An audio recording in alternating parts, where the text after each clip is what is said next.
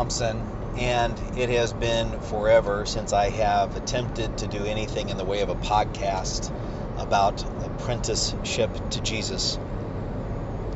I've gone through a lot of transition over the last few months. My wife and I, we have resigned the church that we pastored for almost 20 years in the Twin Cities area in Minnesota, and over the last 4 months have made a transition from Minnesota to Alabama.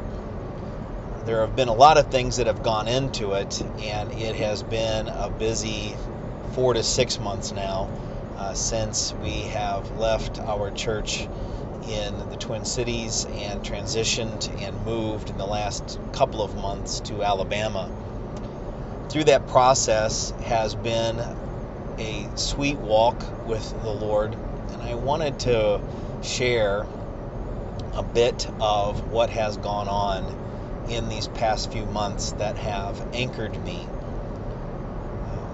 I haven't had the opportunity to preach nearly as much, of course. I don't have to preach every week, and I've been very blessed to have a couple of times where I've been able to preach. And as I have been in a mode of not needing to of not needing to prepare, I have found this different mode of reading scripture and anchoring myself in Christ. It's also been a time where I have seen what the Lord wants to do in our lives for this particular season in the way of family. We have moved to Alabama because that puts us close to Terry's dad and that part of the family, and taking care of some of those needs. It has freed my time up to be able to help with, even though it's a limited way, still help with my folks in some of the needs that they have. And I have seen the Lord's hand work so wonderfully. Through all of this, as I reflect, because I just spent a little over a week back in Kansas with my folks helping them out, I wanted to reflect on a couple of different things out of Matthew 16 and 17, as that has been where the Lord has had me camp in the last few days. In that particular passage of Scripture, you have some movement, and basically where I have been looking at has been Peter's confession of Christ, then Peter's agenda over Christ's agenda and the kingdom agenda, but then also the Mount of Transfiguration, and then you have after that coming down from the Mount of Transfiguration, the whole story of the disciples who were there, and they were trying to deal with the father who had the demon-possessed son, and they couldn't cast out the demon. And so just some thoughts through there as I've walked through all of that, and the Lord has had me there. One of the key things is that when I go through that passage, I tend more to focus on Peter's mistakes and my mistakes and what I haven't done and the coulda, woulda, shouldas of my life. And through that, it has been all the mistakes of where I've tried to get my agenda in there when the kingdom is trying to give me their agenda, and I'm not following, and I look back and I missed this and I missed that. I'm just Peter. I just can't get this right. This time through, one of the things the Spirit spoke to me so strongly was to not focus on what Peter's response was, but what Jesus was trying to teach about the kingdom. And the first thing is, with Peter and his confession, was the understanding of flesh and blood didn't reveal this to you. Only the Spirit of God revealed this to you. It was as the disciples were hanging with Jesus that the realization came to them through the power of the Holy Spirit that they are interacting with the Holy One of God.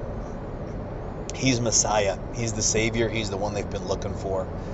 And flesh and blood just couldn't possibly reveal that. And it's in that I have to rest and rely. There'll be the mistakes I make where I try to make it more about my agenda and something that's more popular or something that I feel is more effective than what the kingdom is trying to do. But I have to keep drawing back to that key statement. You're the Christ. You're the Messiah. You're the Holy One. You're the Son of the living God. Flesh and blood can't reveal that to me. The Spirit has to keep reminding me. How I have been able to see that happen over these last 6 months or so has been to stay as anchored in the Word as I have ever been in my entire life.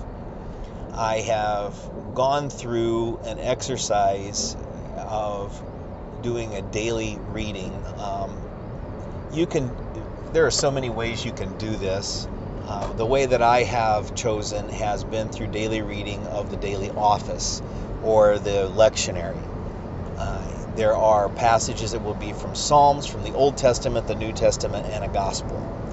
And I have decided to camp myself in that regimen, knowing that there will be particular days like this week where the Holy Spirit will say, okay, now, just in this passage, look here, stay here until I tell you to move on. And that has been a refreshing walk for me over the last 6 months.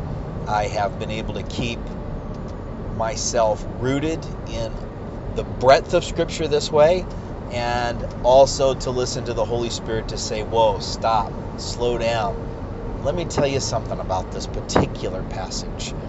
And it has spurred things on.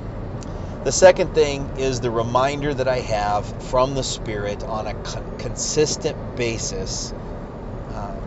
My agenda, the kingdom agenda for my life right now is a prayer priority.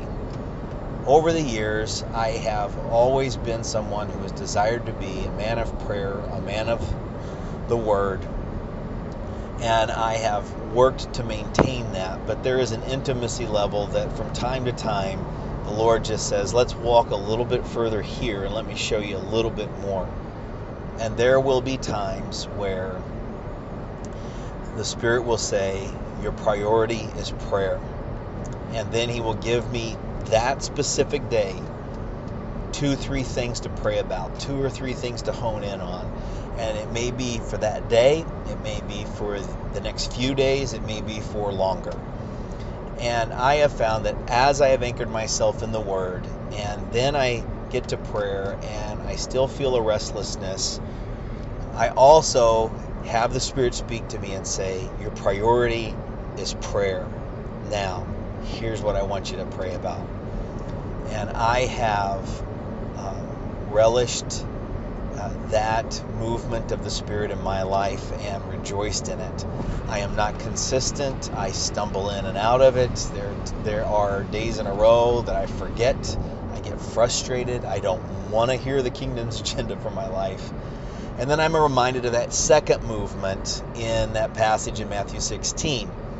The first movement is, you're the Christ, the Son of the living God. The second movement is where Jesus tells His disciples, if you truly want to understand this, you got to pick up the cross and follow me. I had my first semester in seminary at Luther Seminary in St. Paul, Minnesota. I had the privilege of taking a Gospels class from Dr. James Boyce. And the top thing I remember him saying out of that class is reflecting on this passage out of the Gospel of Mark. Dr. Boyce would say, you don't have to go looking for a cross. One has been readily provided for you.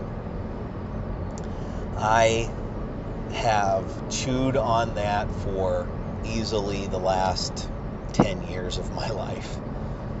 You don't need to go looking for a cross. You don't need to make yourself a martyr. You don't need to make yourself out of something that you are offended at from something in the culture or from some other group of Christians and say, that's my cross. Christ daily says, here's what I need you to do. Here's how I need you to get your flesh out of the way and get the Spirit moving in your life. He provides what I need to deal with, and I just need to listen to that.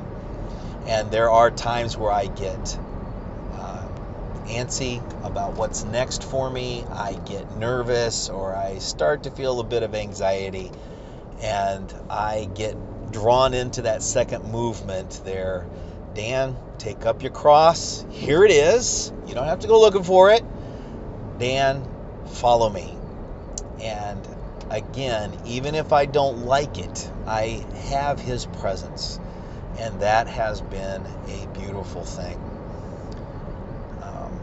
And then through this, as I have been in this transition in my life and been freed up for being with people, family members and things, less worry about occupation right now, I have also been more reflective of what's going on in the world.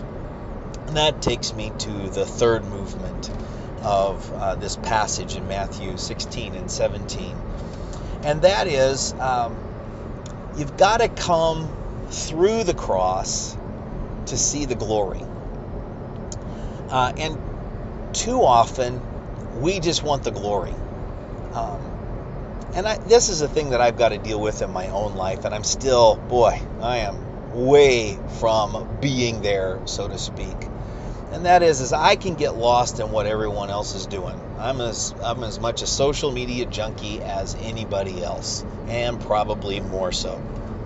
And I can get caught up in the false sense that we can portray on social media that things are going well, or we're preaching to great big crowds, or I've got a big church, or these kinds of things. And then, of course, there's the frustrations that we see as well in the news, or if we want to call it fake news, or the dumb arguments that we can get in on Facebook or Twitter, knowing full well we're not going to persuade anybody, but we're going to try anyway. And all of that stuff just swirls around me.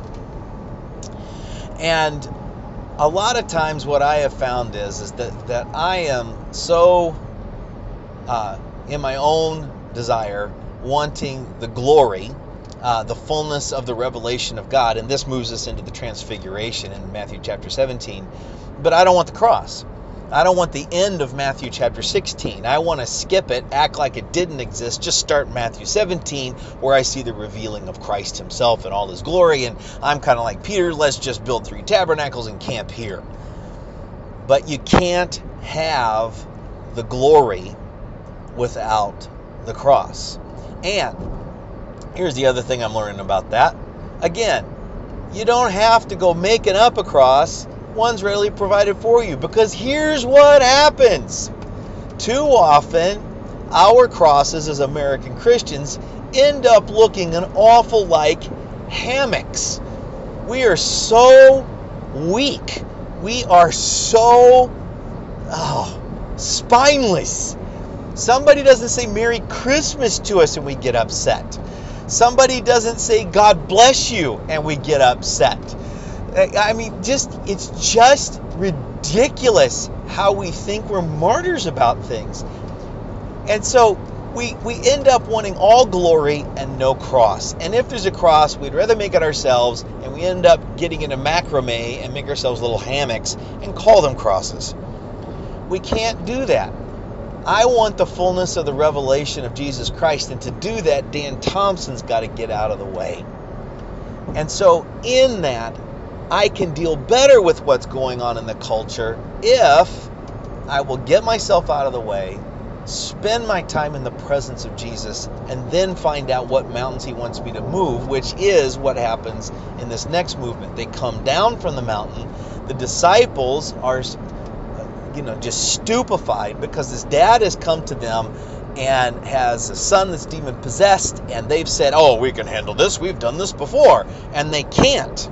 And when Jesus comes down, rebukes them for being like the rest of the world, and then casts out the demon, and they sheepishly go to him and go, how come we couldn't do that? And basically what Jesus is trying to tell them is, you're treating this like it's business as usual, and it's not. It gets back to the revelation of Jesus Christ and the work of the cross. Then we see his glory, then his kingdom comes. Then we can speak to the mountain and it will move. And that's the challenge that I have in the last several weeks. That The Lord really wants me to get to a place where I take my tiny bit of faith, if I could just get it to the size of a mustard seed.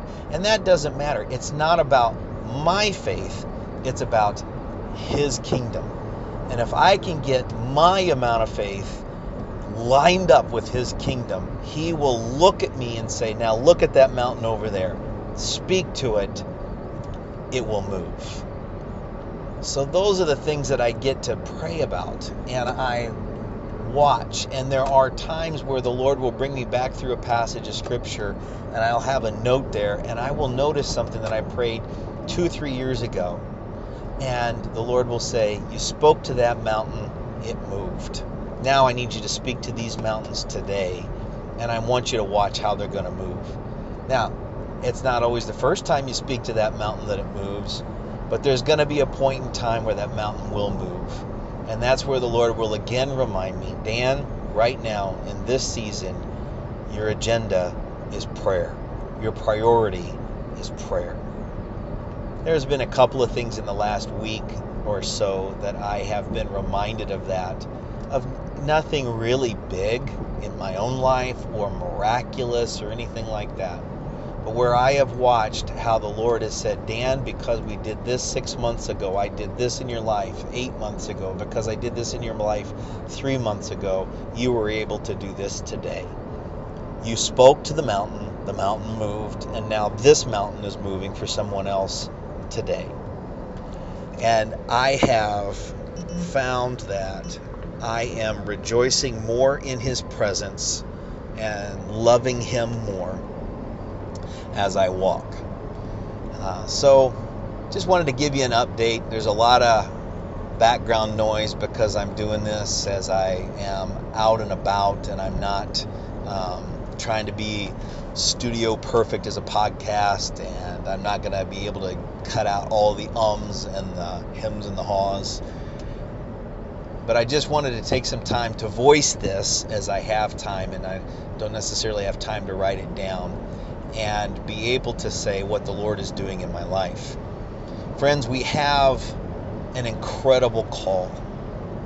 Part of what Jesus said in that confession that Peter made, that He said, I'm going to give you the keys, and you're going to be able to bind and loose.